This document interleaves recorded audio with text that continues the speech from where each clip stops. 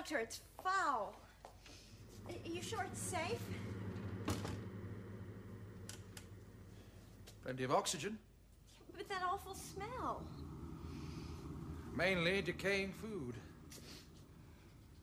And corpses.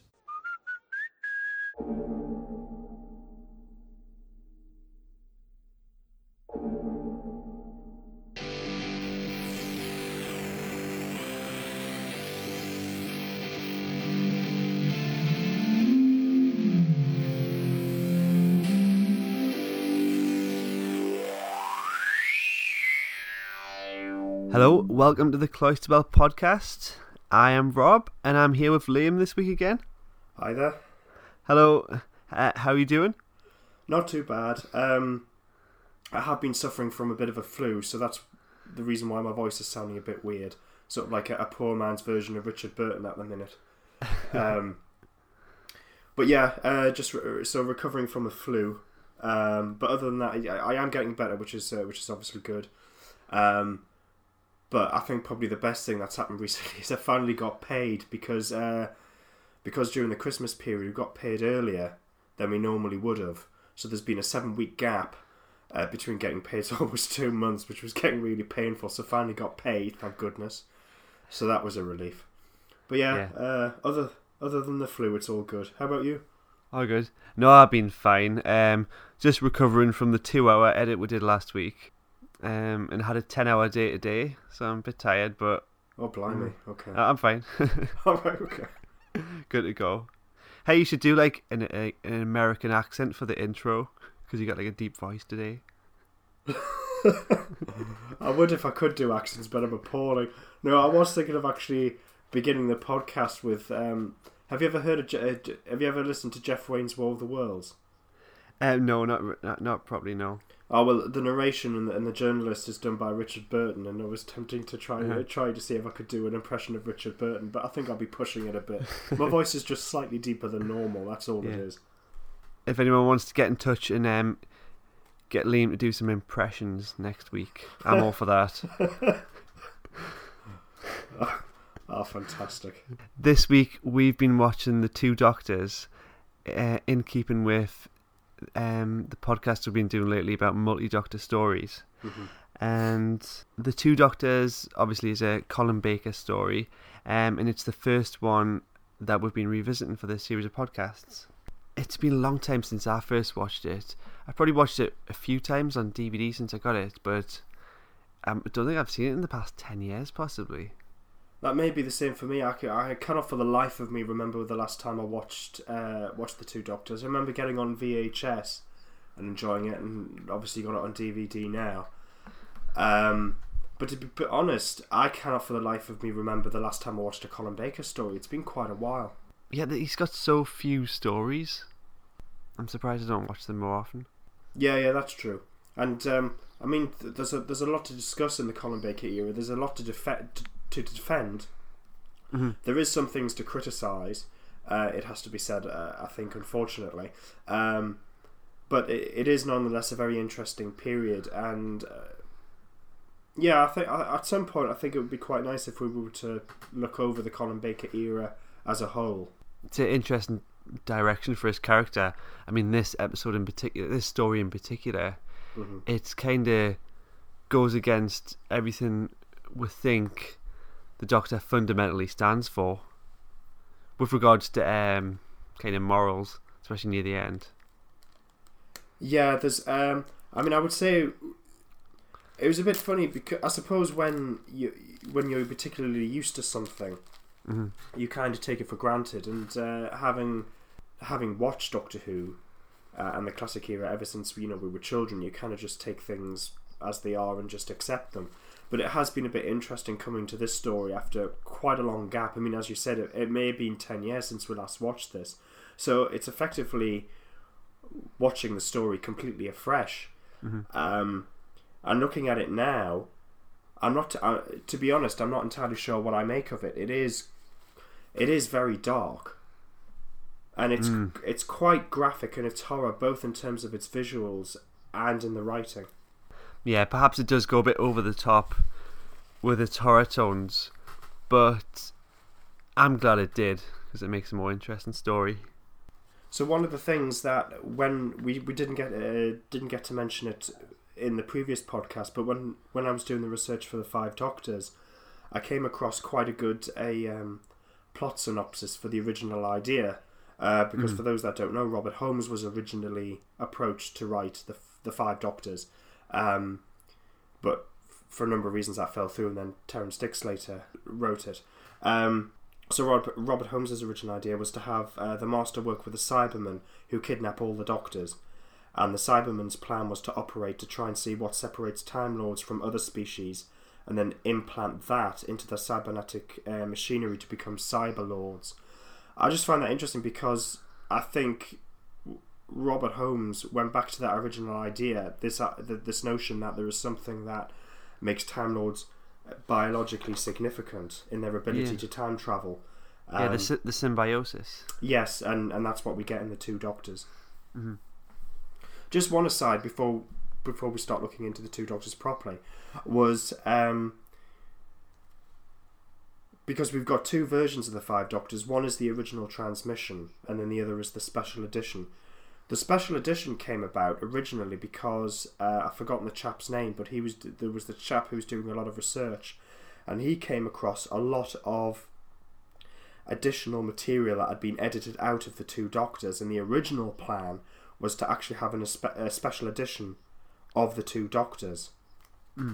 But when he discovered all this material and then was in planning stages to get the ball rolling, all the additional material ended up being scrapped. Oh, really? Yeah. So that put pay to that idea, and then found that there was additional material for the Five Doctors. So put in safeguards to protect that material, and then kickstart the special edition of the Five Doctors. So I was so happy seeing Colin Baker opening titles, because I haven't watched them in so long. Mm-hmm. So the story kicks off with the second Doctor and Jamie, which is quite cool to revisit. I believe it's the Peter Davison console. Is that right? I think so. Sure. I think it's the one that was last used in the King's Demons. Yeah. But I do like the theory that you were talking about last week, about how this could possibly be set post War Games. Yes, that's right. There's it's called the Season 6B theory, which is the idea that the Celestial Intervention Agency steps in after the Second Doctor's trial and makes a deal with him, which is if you effectively work for us, we will prolong your second incarnation. You can travel with Jamie and Victoria, have Jamie's memories reinstated, and you can live a lot longer. And then eventually, after a certain time has passed, we will then have to, reinstate the exile. So there's this idea that this deal was set, and so the idea, and that addresses certain continuity errors in the Five Doctors in this story. So the idea is that this is set between Season 6 and Season 7. Yeah, I mean, there's some obvious continuity problems. Well, one prominent one for me when I was younger was Patrick Troughton's hair. I was thinking, why didn't they just dye it jet black? Obviously, Fraser Hines is noticeably older. Obviously, I'm happy to overlook all this, but I do like this theory, how it ties all that together. And in the start of episode 1, there's a scene where the Second Doctor is talking to this character, Dastari. And Patrick Troughton says, well, I'm a bit of an exile these days. Yes, yeah. Which also adds fuel to that theory. Mm-hmm. It's almost like it was implying that was the case. Yeah, I think that. And of course, we've got Jacqueline Pearce in this story. Yeah, she plays Jacini, and it's really nice because she's mainly known for playing Servalan in Blake 7. She played that part spectacularly.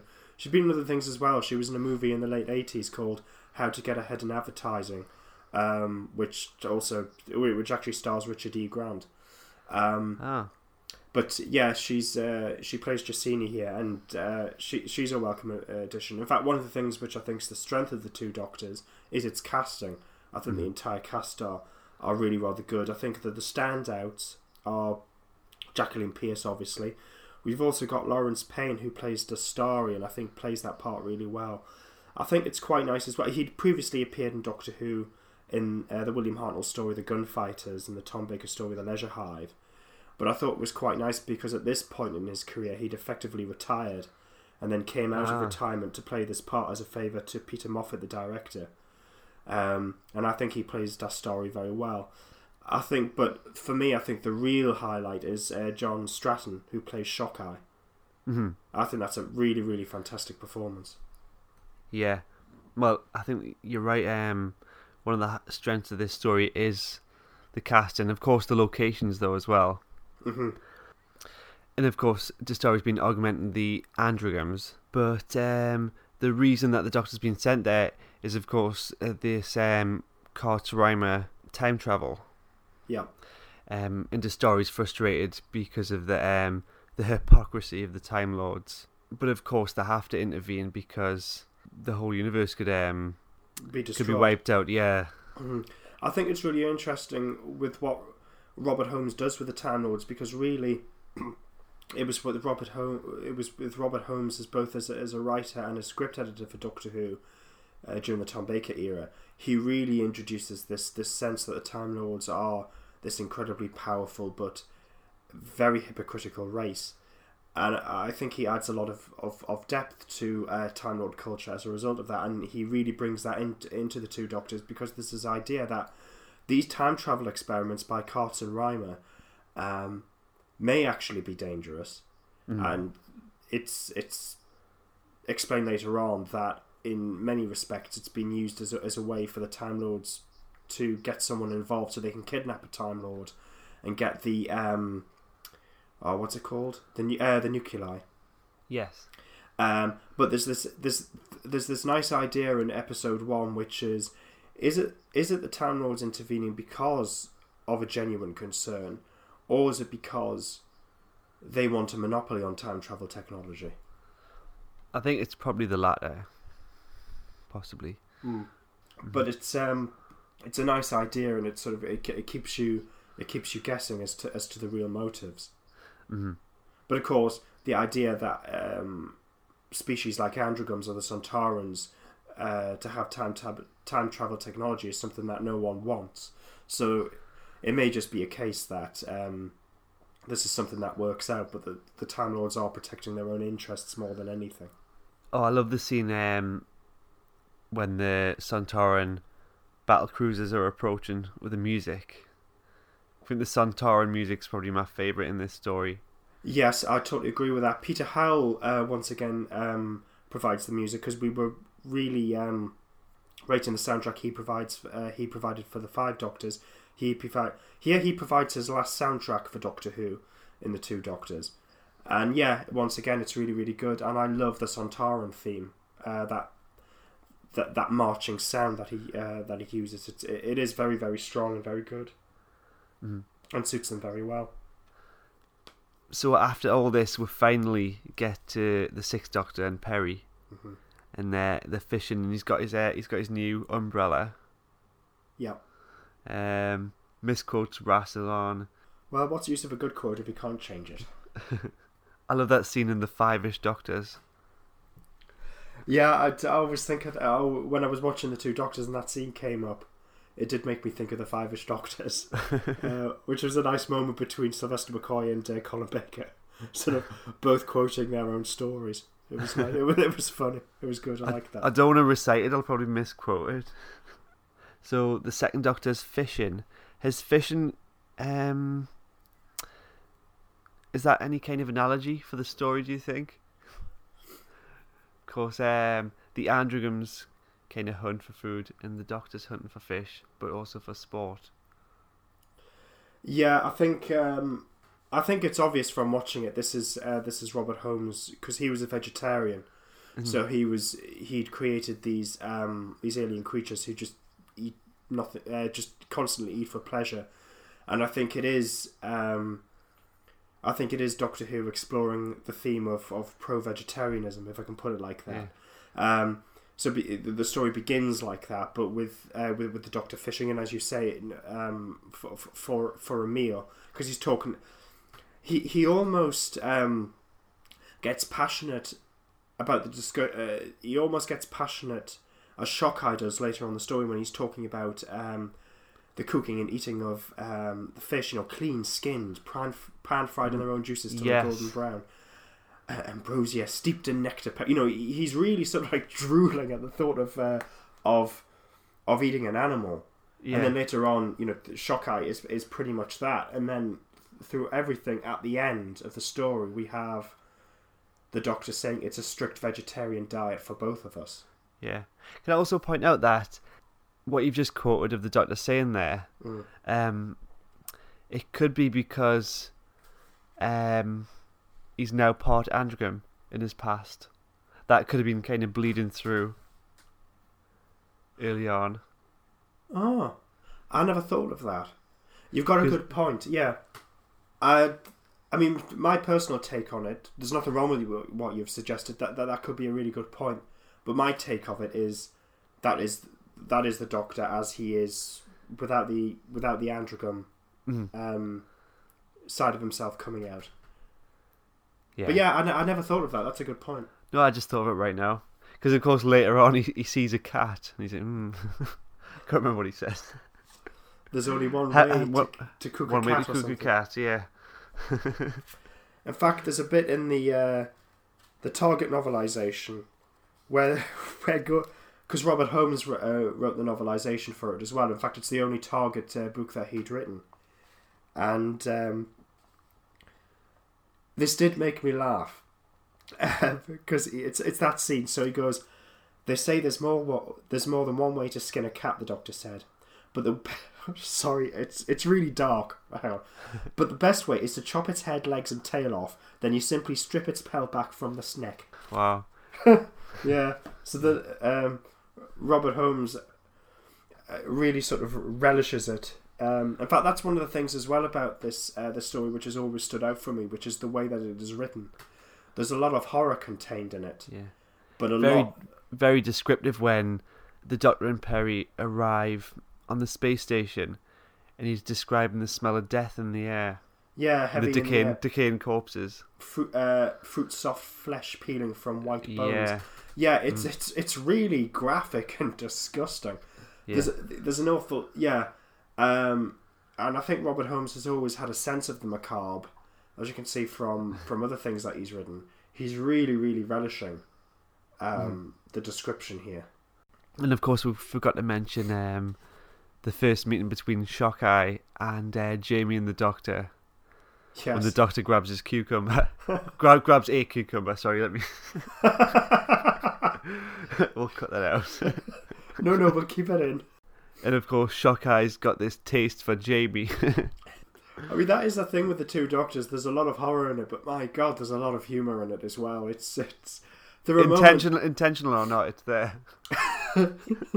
Indeed. I mean, there are moments when you don't know whether to laugh or just be completely horrified. I think another good example of that is when you have Oscar Botcherby, who I think is this absolutely brilliant character, this very theatrical and wants to be this amazing actor, but is currently in between roles, as he puts it, looking after a restaurant, and he gets stabbed. I mean, because I was going to say, so, whilst he's in his death throes, he's making jokes about usually disgruntled customers don't tip. And it's this really strange dichotomy going on with the story. And yeah, he's introduced, as you said, as being someone who gasses and mounts moths. Mm-hmm. So there is this sense of basically killing of animals constantly running through the story in one form or another. Yeah. And he talks about killing them more humanely with the cyanide rather than a gas. Yes. And that puts a bit of a contrast between the andrograms and humans, possibly. Mm-hmm. Yeah. I mean, because there is a moment when Shockeye is saying, please, please, I forgot who was talking about it. Maybe Jamie, but please, don't gas. It leaves the flesh an acrid taste. I'll slaughter the beast myself. Oh yes, he's talking about the old lady. Oh yes, that's it. Yes. And even after all that, it's established. It's almost it's in a throwaway line, so it's I only cottoned onto it on this watching of it. But it's even said that he's ate the old woman, saying had a dry and acrid taste, and then there's that scene with the rat. I mean, do you think? I mean, I think thematically it's an interesting thing to look at. There was, you may remember, there was a Torchwood episode which was sort of thematically the same thing, which was looking at, is it right to kill animals for food? Do you remember it? I think there's a giant whale in a warehouse. Oh, this is the episode Meat. Yes, that's it. Yeah. Sorry, I for a moment I thought you were going to talk about Countryside. Oh yes, that's another one, because that one's about cannibalism. Yeah. Yeah. So I think thematically, there's nothing wrong with the Doctor Who story approaching this, but do you think it's a bit too graphic? Yes, possibly, because of course it's very graphic. Just the description of stuff, like we're talking about the Sixth Doctor on the space station describing the smell of death in the air. Mm-hmm. But then we've got visually graphic stuff like the Sontaran dying, and then we've got a severed leg, and then obviously Oscar is killed. So I think it could have got a lighter balance of horror in the story, possibly. Yeah, I mean, it was as we said before. This is a story that I've watched. I think it came out on VHS in 1995. So this is a story that I've been aware of since then. So when I was a kid, and this never bothered me. It was just an exciting Doctor Who adventure to watch. But now watching it a lot older, so in my early 30s now, it's really odd. Some of these things, particularly the stabbing of Oscar, I did make me feel a little bit uneasy. I mean, in some respects it is handled quite well, and it sort of fits the tone of the story, but then it did... I wasn't sure whether if this was right for Doctor Who, because someone has been murdered. Yeah. And we see it, and it's stabbed, and there is blood. There's nothing covered up about that. Yeah. It's like we've got... Well, I'm sure we'll talk about it near the end, but we've got Shockey's death at the end. Yeah. Which is essentially murder. And even that's a striking scene. So in contrast with Oscar's death, it's a lot stronger, isn't it? Mm-hmm. Yeah.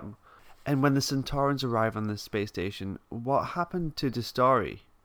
Did he just fake being poisoned? That's never occurred to me. But thinking about it, maybe it should have. Maybe it was a way of... Oh, that's a bit of a funny one. Do you think that's a plot hole? I wonder. I didn't put too much thought into it. I just thought, Liam will know. No, but funny enough, it's never occurred to me. Unless it was, we'll drug you. So it goes with appearances, because maybe the Sontarans were just told, murder everything that's just moving around. Mm. Yeah. But yeah, that's a bit of a funny one. That's never occurred to me. That's a good point. It may possibly be a plot hole. I'm not sure yet.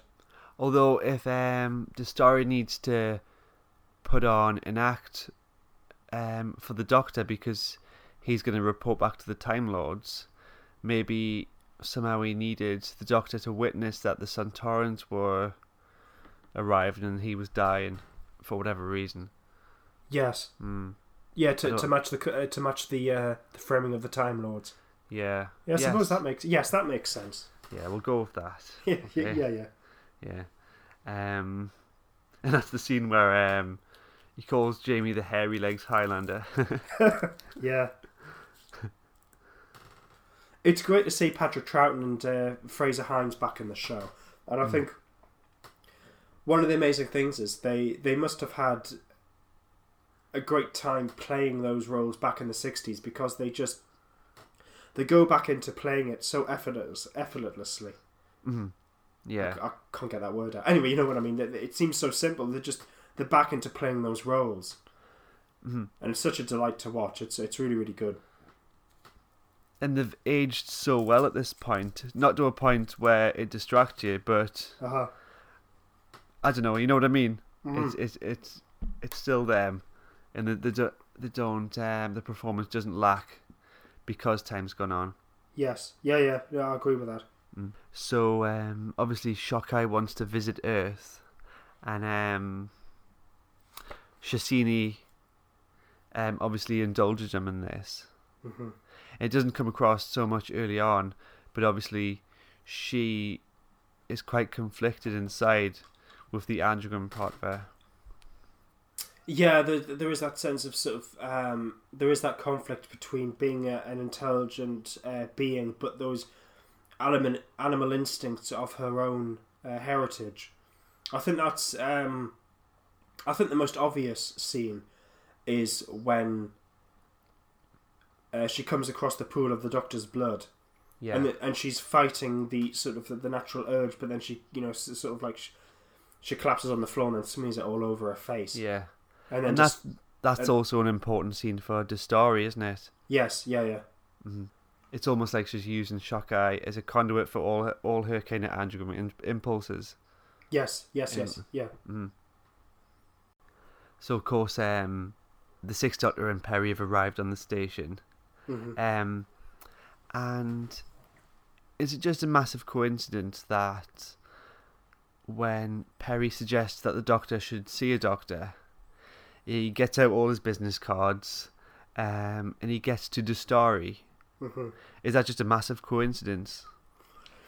I think this is one of the occasions when a story like this, when you've set up a story which isn't a celebratory story, as we've seen with the 3 Doctors and the 5 Doctors, and you've got to explain the reason why one Doctor will meet another.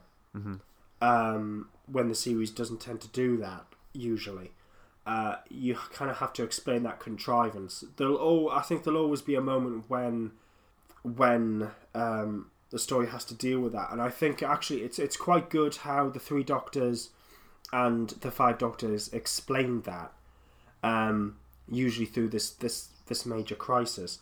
Yes, it is a coincidence that the 6th Doctor decides to see Dastari at the same time that his second self has seen him. Yeah. I think it's handled quite well considering, but yeah, it is a plot contrivance and there's no way getting away from it. But I think the story, it deals with it as the earliest opportunity, and then sort of like, right, this is it, and then we'll just quickly move on. Yeah. But yeah, it is a plot contrivance, and I don't think there's any way of getting away from that. And when they're on the station, Perry suggests that the Time Lords might have massacred the station. And of course, the Doctor's quite insistent that they didn't. Mm-hmm. But then, of course, she's smart enough to suggest that perhaps the Time Lords may have been set up. Yes, and I think it's interesting that it's Perry who comes up with the suggestion, because the feeling that I get from the Doctor is that he's trying to convince himself that maybe the Time Lords didn't do this, rather than being wholly convinced. Mm. But it's Perry who suggests, well, maybe the whole thing's a setup, and then something clicks, and he goes, oh yeah, okay, that makes much more sense. Yeah. But he's sort of initially battling with that idea, because I think as far as he's concerned, there's a possibility that it may be true that the Time Lords are involved. Yeah. Which probably goes to show, as much as he knows about the Time Lords, to what lengths they'd go to stop others from using time travel. Yes, and although the makers of the show wouldn't have known this at the time, and we are jumping ahead here, I think it's interesting that is a major plot point in the trial of a Time Lord. You know, the whole thing of the sleepers who turned out they'd been stealing Time Lord information from the Matrix, and then the Time Lords do this thing where they're even risking to destroy the entire planet and people, in this case Earth, mm-hmm. and drag it halfway across the galaxy. Mm-hmm. So, as I say, even though that the makers of the show wouldn't have had the trial of a Time Lord in mind at the point that the Two Doctors was being broadcast or made. It's interesting that it's a sort of thematic point in the Colin Baker era. Oh, back in Seville, the blind old lady's kind of praying, and then she meets Shockeye, and she points out that he's English. Yeah. Of course, so is everyone else in the Doctor Who universe. So maybe you could raise this point about every episode ever. yeah, you could. It is one of those things of going. Maybe it's just a massive coincidence that they speak something which is very familiar to English, or they are speaking English because it becomes it's a universal language. Maybe it is a universal language, because 9 times out of 10 the telepathic circuit can't be used as an excuse. No. Just as a complete aside, I used to work at Newcastle University in the medical school. It was as an administrator, but it was to do with medical research, and it was interesting.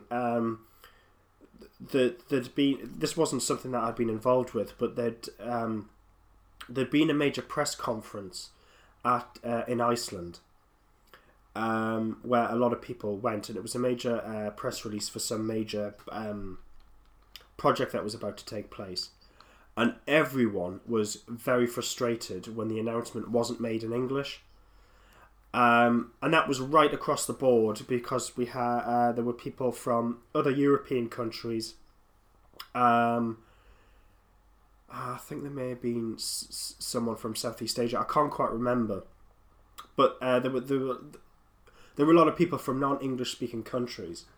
But the fact that the statement wasn't made in English irritated everyone, because apparently there's this recognition within the scientific community that English is the universal language. So if you want to put something out and have as much coverage as possible, so everyone has access to it, you publish it in English, which I thought was interesting. Yeah. Why can't everyone just use Esperanto? Yeah, I know. I think because that was a language that was designed to be simple to learn, but I think there's only like 100 odd speakers in the whole world, or something daft like that. Yeah, there's not that many. All that time and effort into make such a language, and no one bothers. When was it created? I'm going to say the 70s. I think that's a good call. Hang on. Oh no!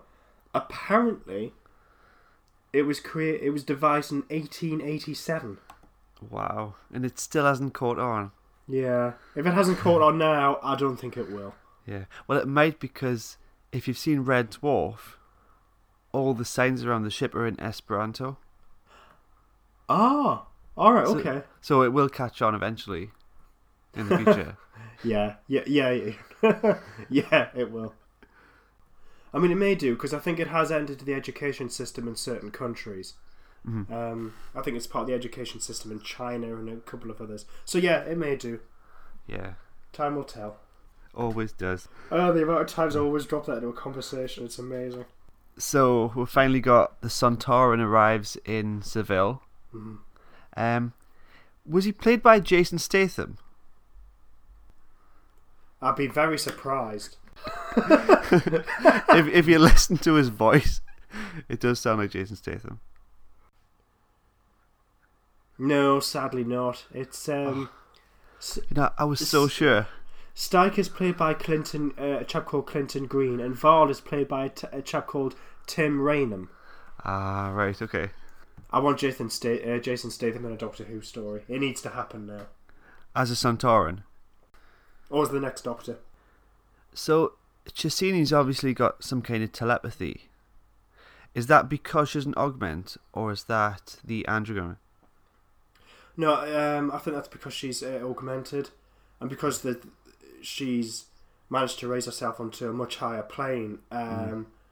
with each augmentation that's happened, she's now at a stage where she's able to mentally glean information from others. So Val sees the battle cruisers approaching. Shockeye is underwhelmed with a watermelon. Yeah. Totally understandable. I'm with Shockeye on that one. So did you have any nice food in Seville? Oh yeah, I'm just trying to... I'm just visualising you walking around like Patrick Troughton with massive eyebrows and the top hat. Just trying out all the restaurants.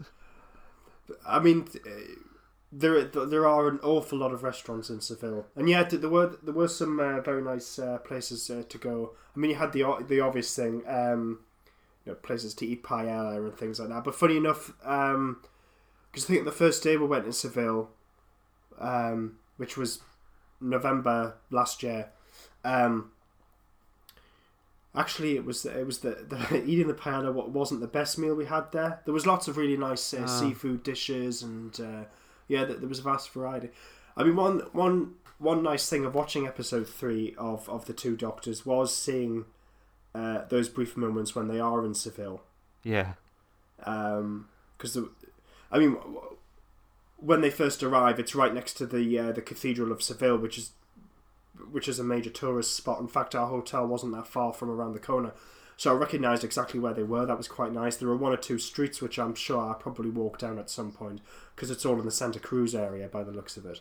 So it was quite nice to watch The Two Doctors now as a sort of a trip down memory lane, because even though this was filmed in 1985. As you can imagine, the areas they were filming haven't really changed that much. No. But yeah, that was quite nice to see. Cool. There's lots of restaurants. And in fact, one of the things that I did like about The Two Doctors is that moment when you got the second Doctor and Shockeye becoming quite pally and getting really excited about food. I mean, I thought that was genuinely funny, and I liked that. And I was just thinking, there's a spin-off here that needs to happen. It's one thing in the story I never saw coming. It's just this funny moment when they just go out for something to eat. Well, it seems it comes completely out of nowhere. That thing where Jacini suddenly went, I've had this backup idea. Can't we get the Doctor and make him an androgyne? It's like, where's that? What? Where's that come from? I mean, it's a great idea, and I'm so pleased they did it, but it just seemed to complete sort of like apropos of nothing. It's like, where's that come from? Mm-hmm. And of course, what was it all for? Yeah, I mean, I think she said that she wants to make the Doctor a consort for her, and I think it's the idea that you will get androgynes in the future, who will have the nuclei that a Time Lord has. So androgynes have the ability to travel in time. Naturally.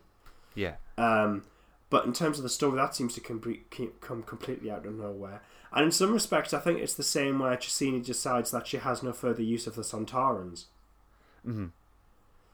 To the point where it almost feels like, well, what was the point of the Sontarans in the first place? I know it's explained that they were there to attack the space station. Yeah. But surely they could have thought of another way. I mean, in some respects, the Sontarans do feel a bit superfluous to the story. Yeah. Although having them in there fits quite well. Oh, yes, don't get me wrong. I'm pleased that they are in the story. And in terms of how they're written for, in their dialogue and so on, is actually really quite nice. But I don't think they're woven into the narrative as much as they could have been. No. And even though they're Robert Holmes' creation, I don't think he was particularly keen on writing them into the story in the first place. It was something that John Nathan Turner wanted him to do. Oh, okay. So then the second Doctor arrives on the Sontaran battle cruiser with Stike. Mm-hmm. And of course we've got Oscar, the Moth Hunter. Yeah. Clearly a bit of a ladies' man. He nearly gets his head taken off by the Sontaran battlecruiser. You're making this sound a lot more epic than what appears on screen, but yeah. And then back in the service corridors, we've got the Sixth Doctor and Perry. And the Doctor conveniently lands on some wires. But I think they should have saved that reveal for episode 2.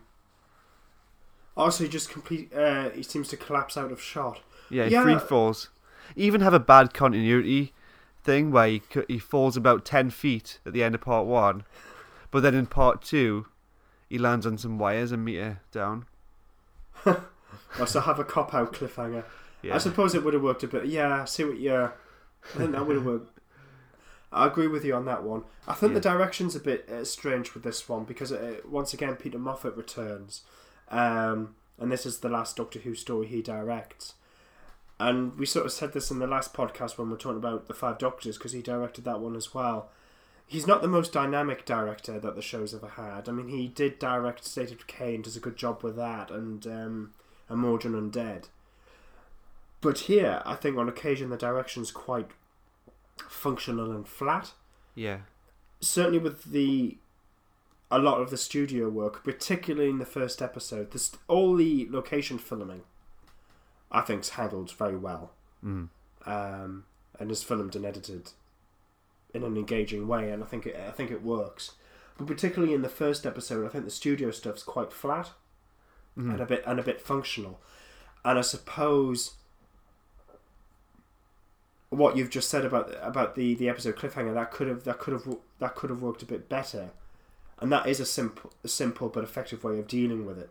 Yeah, and again, the stuff in the service corridors, I feel like that's something that didn't translate well from script to screen, because it's implied that it's meant to be really cramped and dark because the Sixth Doctor bumps his head, and then obviously something attacks Perry, and she thinks it's an animal, but it turns out to be Jamie.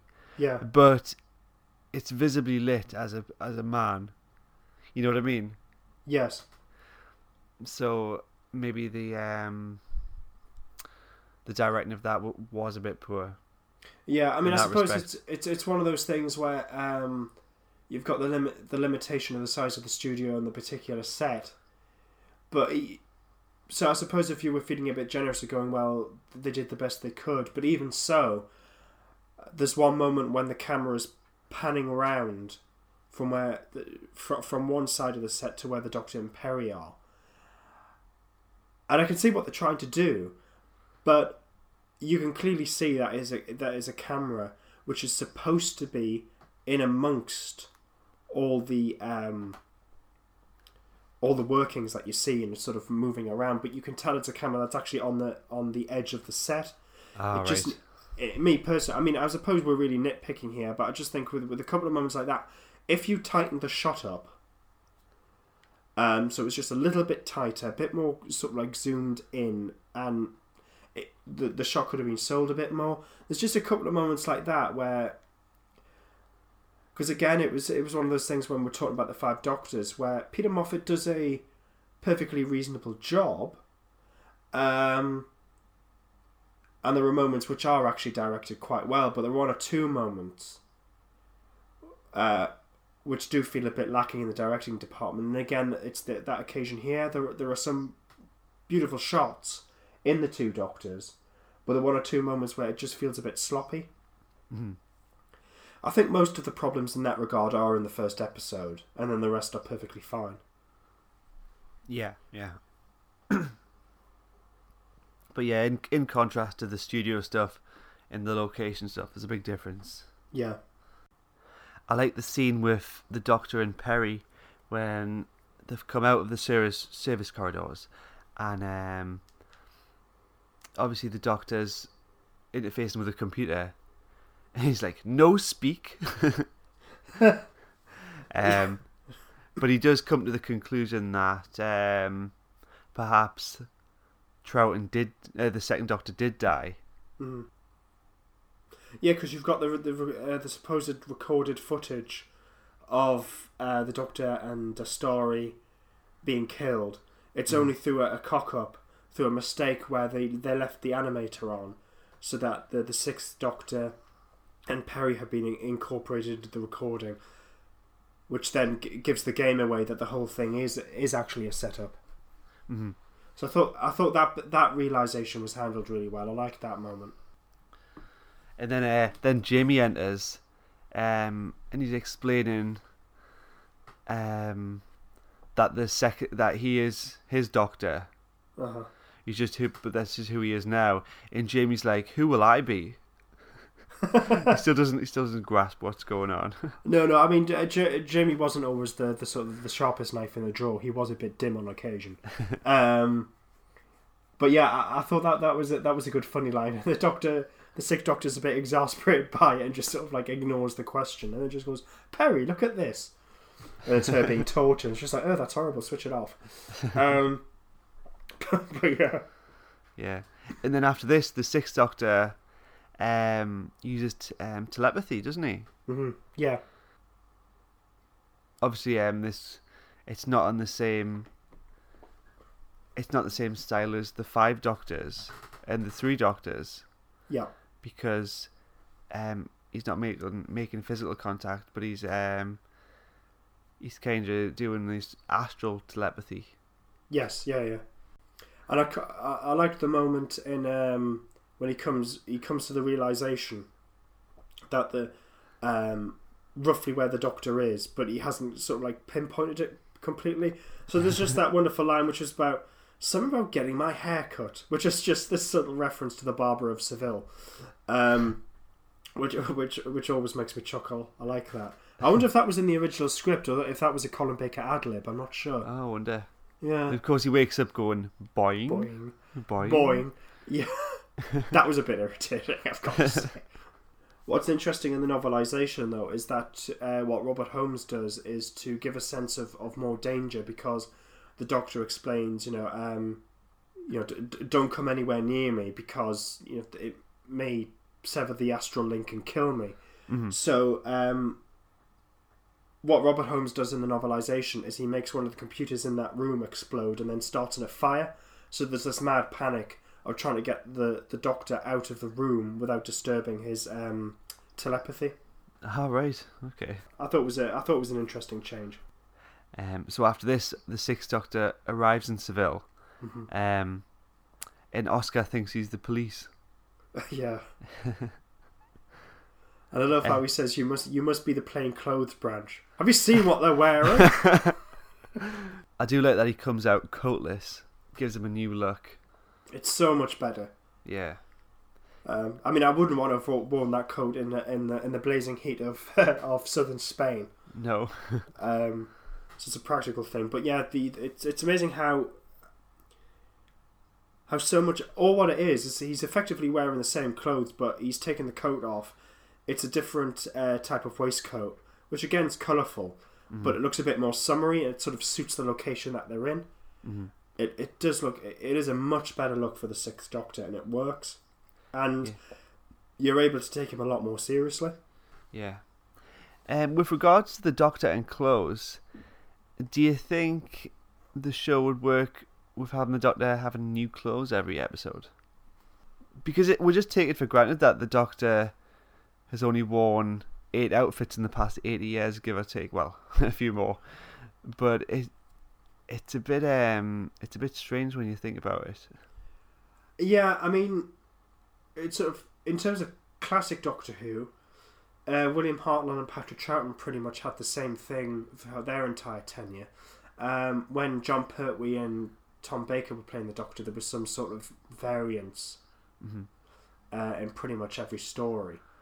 But there would always be something that was similar. So Jon Pertwee always had the full-fronted shirts and the velvet jacket, but the design and the colour would always change.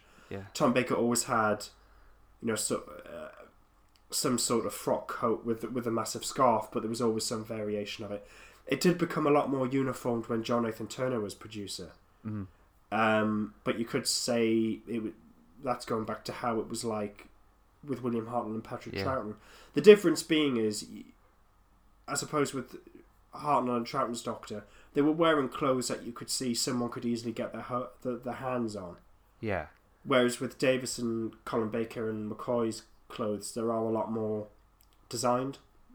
It perhaps made more sense for the first two Doctors having the same clothes because they were going from one story to the next. It was never really grounded until, obviously, Spearhead onwards. He'd have the opportunity to just slow down and change his clothes. Oh, that's true. Yeah. Another interesting theory from Perry is that the Time Lords use symbiosis. And then I think there's a scene where Dastari speculates that as well. Yeah, and because the second Doctor just, says how that's guesswork, but it was apparently Jacini because she is much more intelligent now. Okay. Through the operations, to explain that it was Jacini who guessed that the final element to have fully stable time travel must lie somewhere within the genetic makeup of a Time Lord. I like the scene where the second Doctor tries to provoke Stike to challenge him.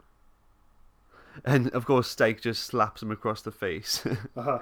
But he refuses the challenge, doesn't he? There was always a moment where I thought he was going to set him loose and the Doctor would run away.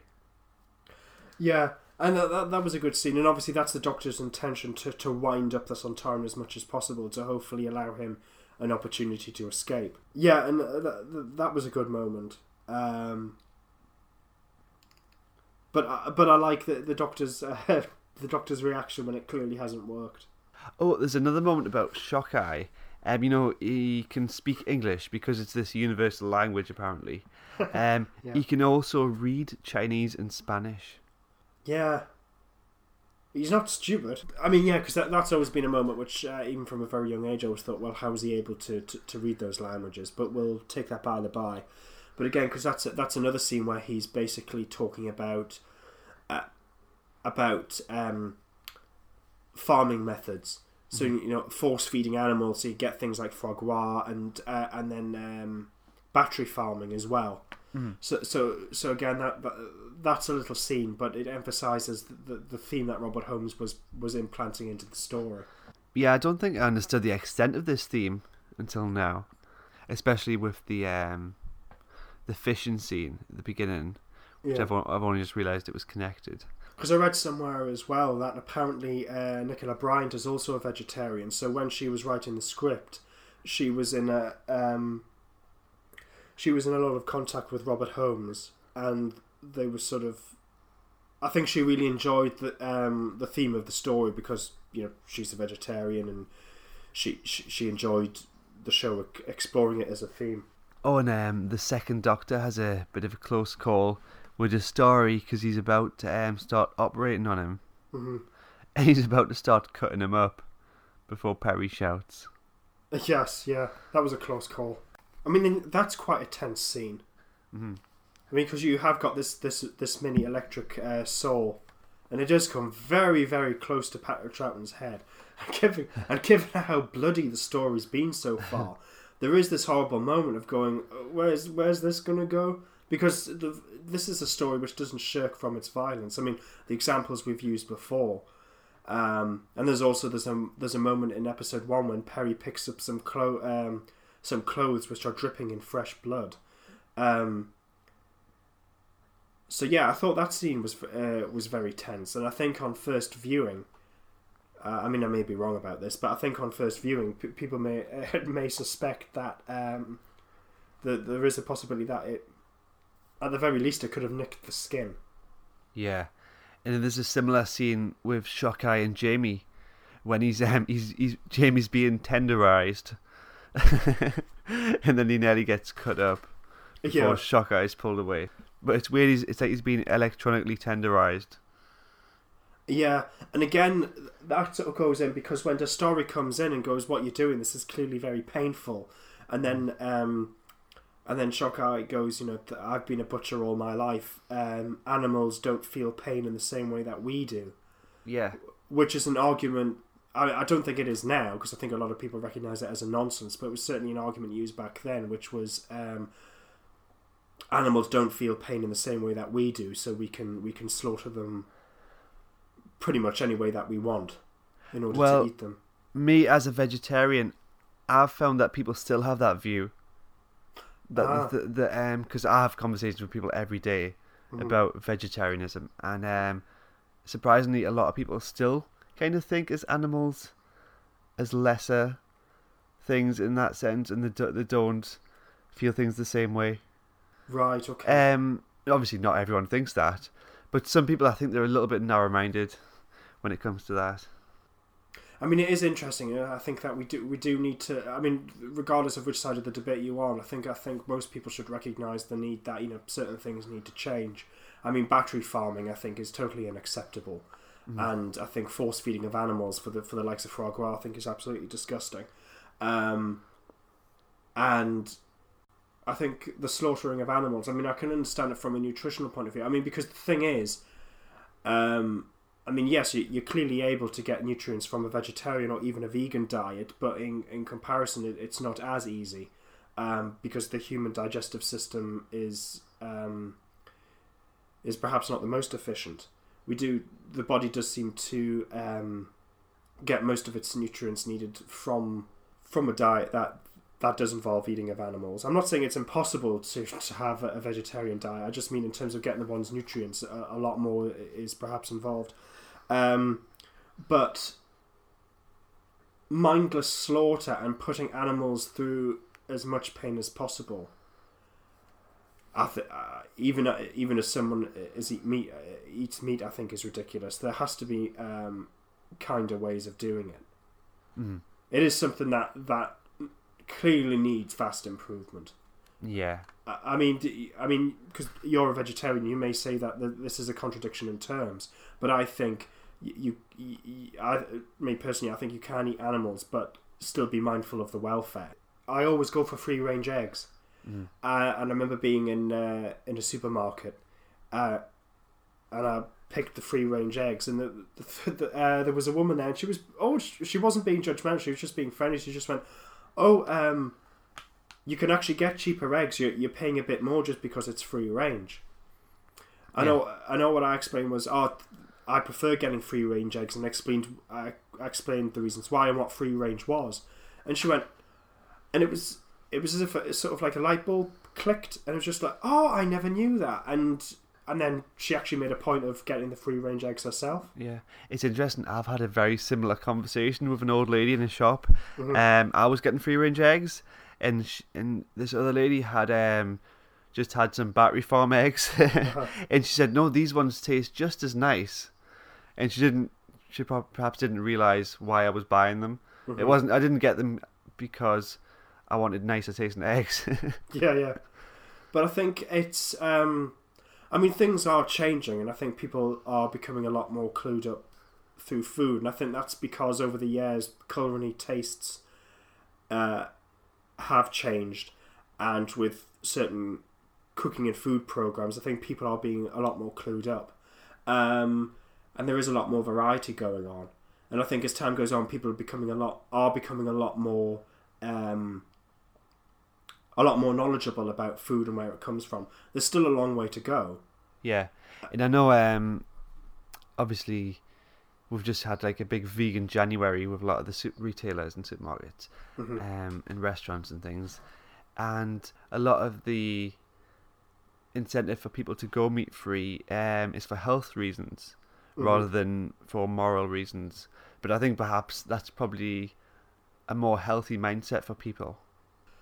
Yeah, I think because one of the things is that I think certain people have been put off because there is a sort of a militant wing, if I can put it like that, of vegetarians and vegans who are obviously very passionate. I can totally understand it from their point of view, but the way in which they wish to convey what they think is the right thing by effectively shouting in people's faces isn't going to help and isn't helping. You'll always have some people, regardless of whatever it is that you're talking about, who just don't wish to know, but you're more likely to engage people much more effectively if you just have a normal conversation about it. And actually, you raised a point, because people are trying to be much more health conscious.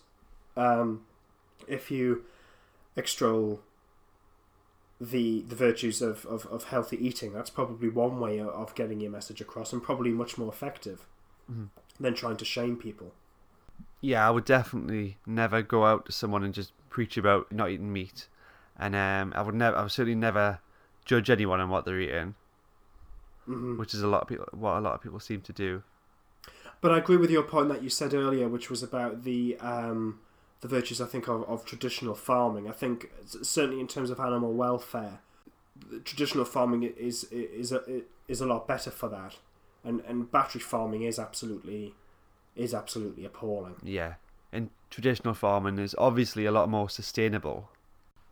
So we've got this scene with Dastari and the Sontaran Stike, and Stike is quite pressed for time because he should be on his way to a battle right now. But this is where we see his greed for time travel.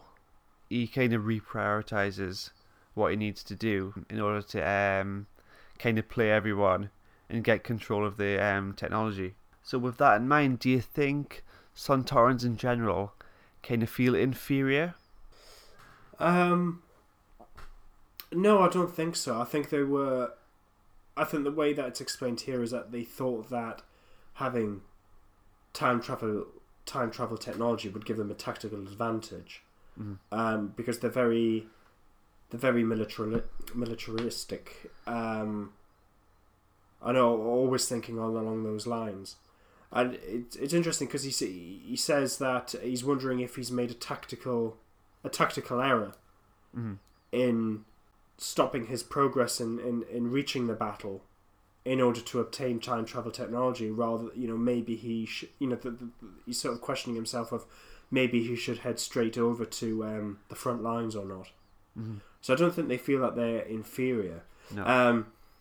And in fact, later on when he's threatening Jamie, and then the Doctor says, "That's why you Sontarans don't have any allies. You can't be trusted." And he says, "Well, we don't. What was it? Sontarans don't need allies. Sontaran might is invincible, I think." Ah, right, okay. I do remember in the Poison Sky and the Sontaran Stratagem, the Sontarans were quite frustrated for not being allowed to participate in the Time War. Right, okay, I forgot about that. I think that's because they're constantly battle hungry, and they always want to be involved in a battle of some sort, regardless of what it is. Yeah, that makes sense. And the Time War is, by the sounds of it, the biggest war there's ever been. And so, from a Sontaran's point of view, not to be involved, I think it's like, oh, it's a shame. And shortly after this, it's where the Sontarans plan to just rejoin the battle, and blow up one of their ships. And that was obviously a real explosion on location rather. Yeah. So that was a cool scene.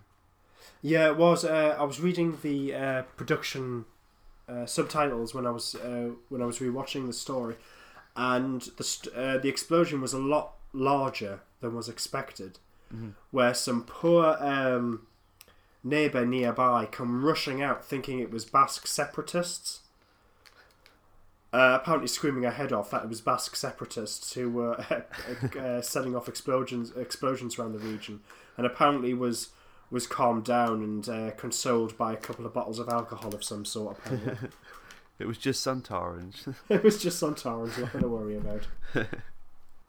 So I love the moment when we get the reveal of the second Doctor as an androgyne. I love his performance there when he wakes up. Oh yeah, that is really, really good, and just John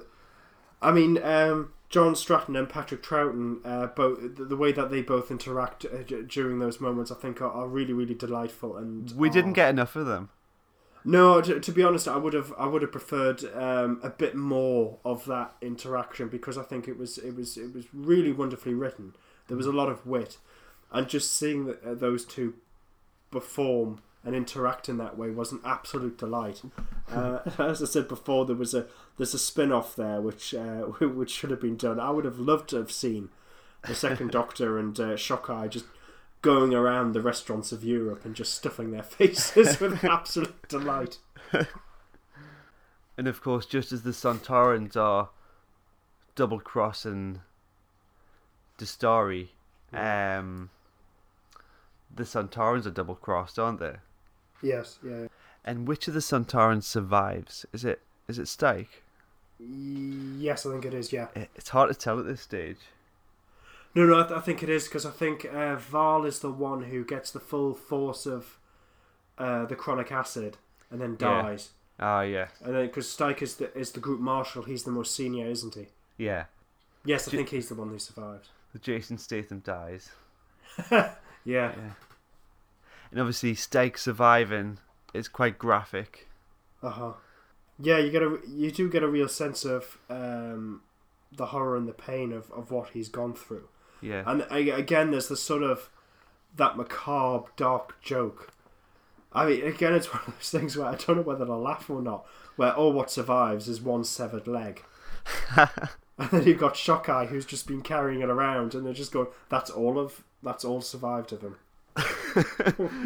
You could have just said it. Yeah, You didn't need to bring the leg. no, he didn't. But there it is in all its severed green glory. When the Doctor and Shockeye steal the van, did they kill the driver? Because they just kind of knock him out, but then it's implied they've killed him. Yeah, I mean, because again, if you read the novelization, what Shockeye does in the novelization of it, he snaps the poor guy's neck, and is clearly dead. Yeah, I think on this, because initially I've always thought that Jamie's reaction was a bit OTT, because to me it just seems like the poor driver was knocked unconscious. But yeah, it is heavily implied that the knock killed him. And who killed him? Was it Shockeye? Yes, it was Shockeye, yeah. Ah, okay.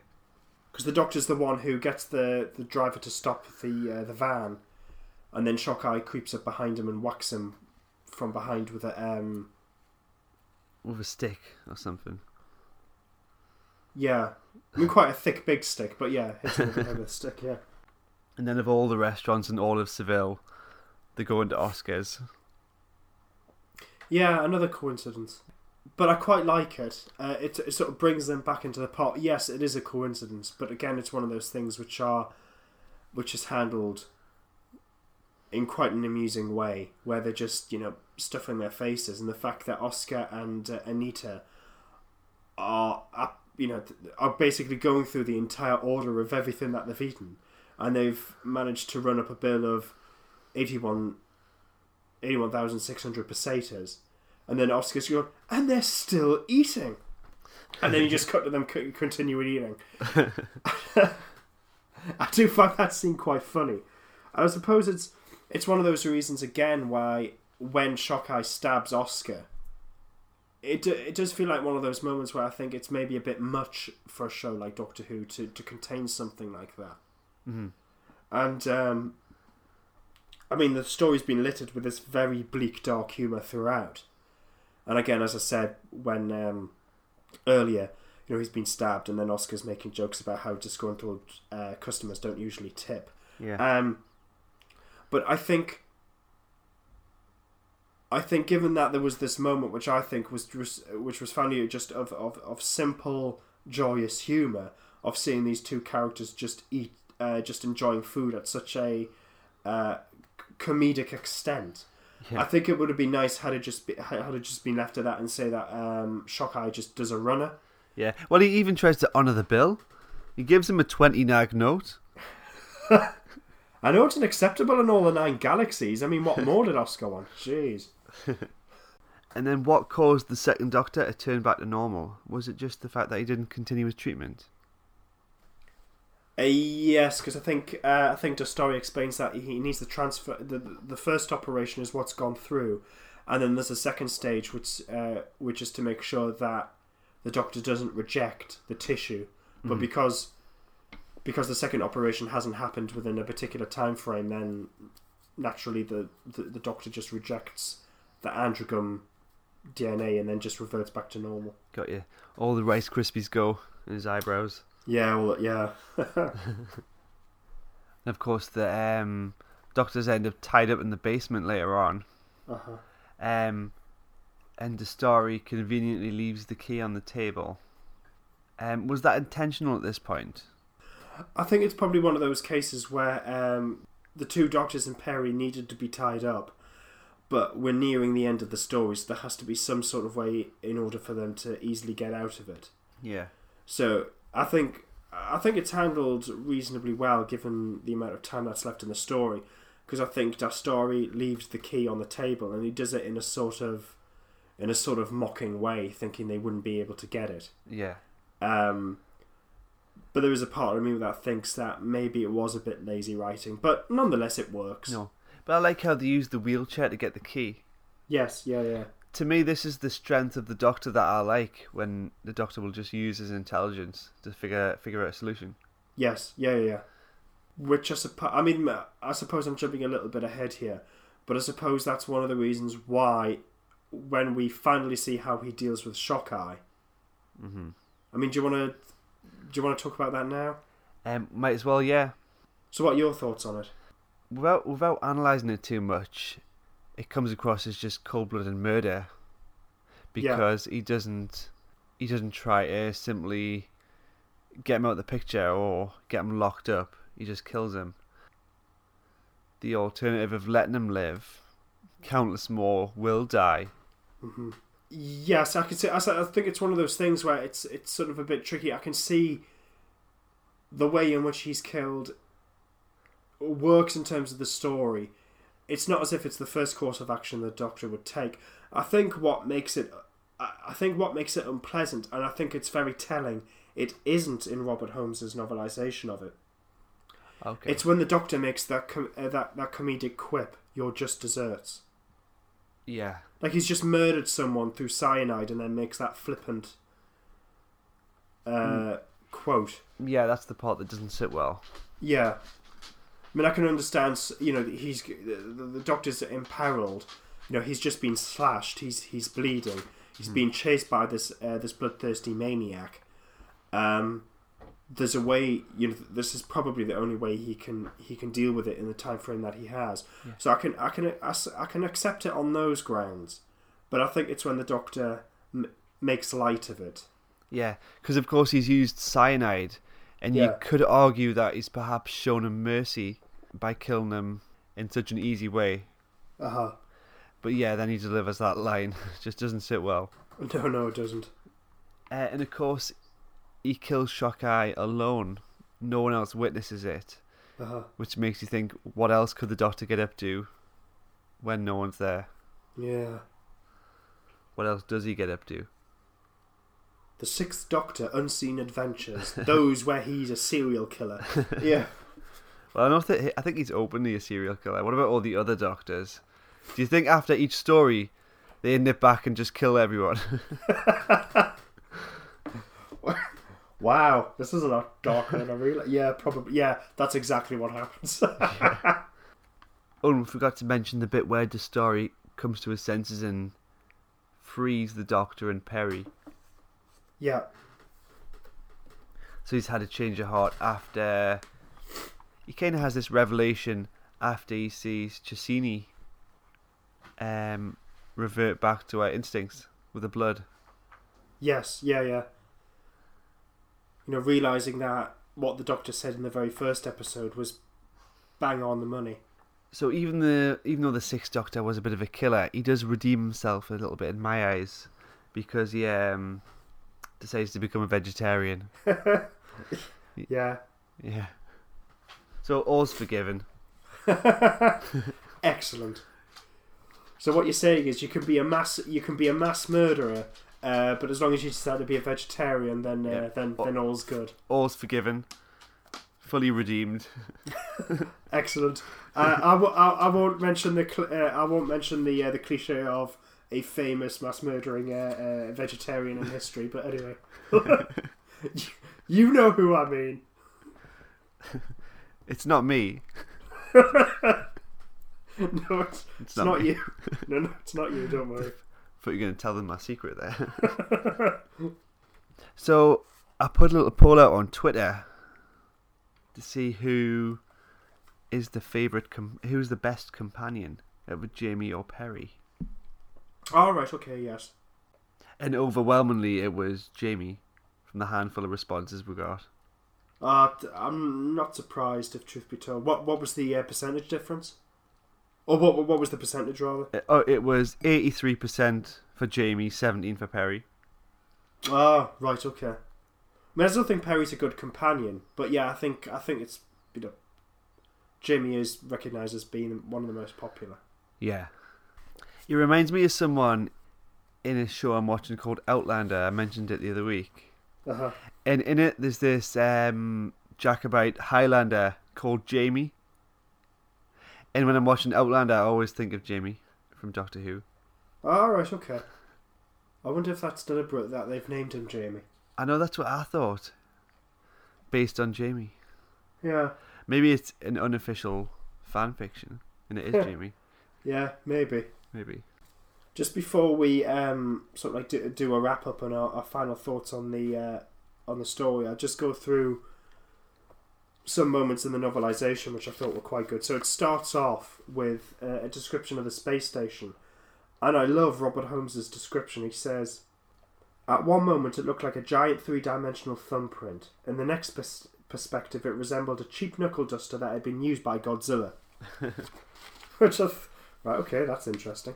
And then there's a bit which I thought was interesting. There's a small section where Jamie's vaguely remembering this moment when the Time Lords put the Second Doctor on this mission. Mm-hmm. And he's saying that he's struggling to remember, but they'd been, he says, they'd been in a strange garden where the grass was purple and there were flowers as tall as small trees. And although sunlight streamed into the garden, somehow there had been a dense wall of mist all around it. Then 3 men, tall, wearing yellow cloaks with high collars, appeared out the mist. So there's this brief moment when, it goes on a little bit after that, but there's this brief moment of the Second Doctor actually meeting the Time Lords, which I thought was a nice touch.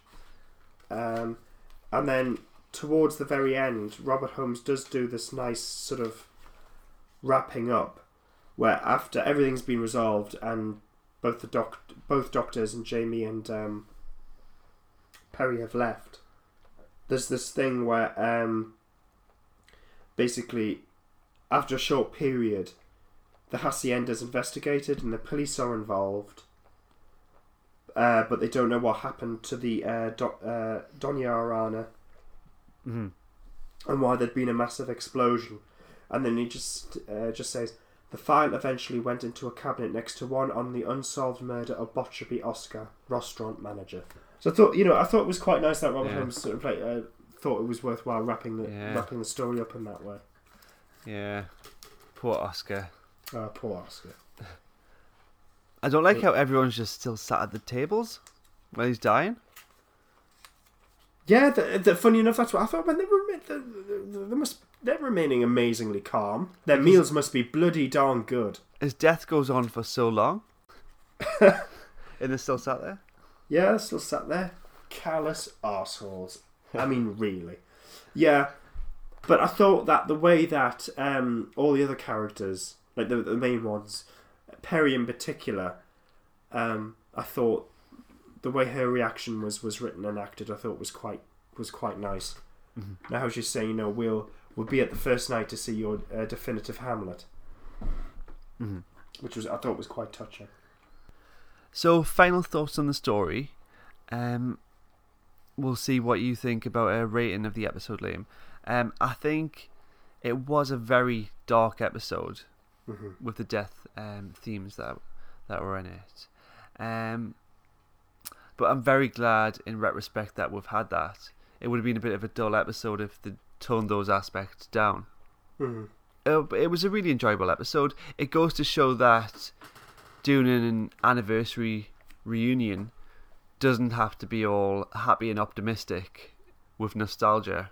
No, that's true. I mean, well, the thing with the 2 Doctors is it wasn't an anniversary special. It was just following on from the 5 Doctors. John Nathan Turner saw Patrick Troughton and Fraser Hines were very keen to come back and just use this as an opportunity to do a multi-Doctor story. And yes, it works. I totally agree with you. I think it is a very dark story, quite bleak. That's what makes it interesting, in the same way that it also makes it a bit uncomfortable. I think there are certain things like the stabbing of Oscar which I think are maybe a bit too much for something like Doctor Who. But nonetheless, I think everything else works. So yes, I think it is a very good story. Is enjoyable. It's been amazing that it's taken both of us this long to come back and rewatch it. I think I could quite happily sit back down and watch the Two Doctors again within a relatively short space of time. I think probably where the weakness lies, I mean, because I think it's very well written, it's very strongly written. I think where the weakness lies is probably in Peter Moffat's direction. It isn't to say it's awful, but I think there are some moments where it is a bit flat. But there is some thought that has gone into there. So, for example, when the episode begins properly, there's a moment when it opens up in black and white before fading into colour, because that's how the Patrick Troughton era was. It was in black and colour. So I thought that's a nice touch. So there's some thought that's gone into that, and the location filming, I think, is directed quite well. Yeah. In terms of a ranking, I'm finding it a bit tricky, if I'm honest. I think probably 6 out of 10. Yes, I think it should definitely go lower than the Five Doctors. Yeah, I agree with that, because I think the Five Doctors, I just have a preference for it. I think it's much more enjoyable. Yeah. There's a lot more going on. That isn't to say that isn't the case with the Two Doctors. I just find the Five Doctors a much more enjoyable watch. Yeah. So we'll be returning next week with a new podcast, and we'll be revisiting some very particular Doctor Who charity specials. Do we want to reveal what they are now, Liam? Or should we just wait? No, we'll leave it at that and leave it as cryptic as that. I'm sure it'll be a well-welcomed mystery when we come back. Yeah. Well, I'd like to thank everyone for listening. We are on SoundCloud and iTunes, and you can visit cloisterbell.co.uk, and all the links for Facebook, Instagram and Twitter are there, and you can give us a like and a follow. And all our previous podcasts are on there, where we've reviewed Series 11 of Doctor Who and some other multi-Doctor stories recently. Yes, so we've reviewed the Sirens of Time, the Three Doctors, the Five Doctors, and of course today the Two Doctors. One thing that we will be doing very, very soon is going back to look at the Big Finish audio adventures. So very soon we'll be reviewing Phantasmagoria, so keep an eye out for that.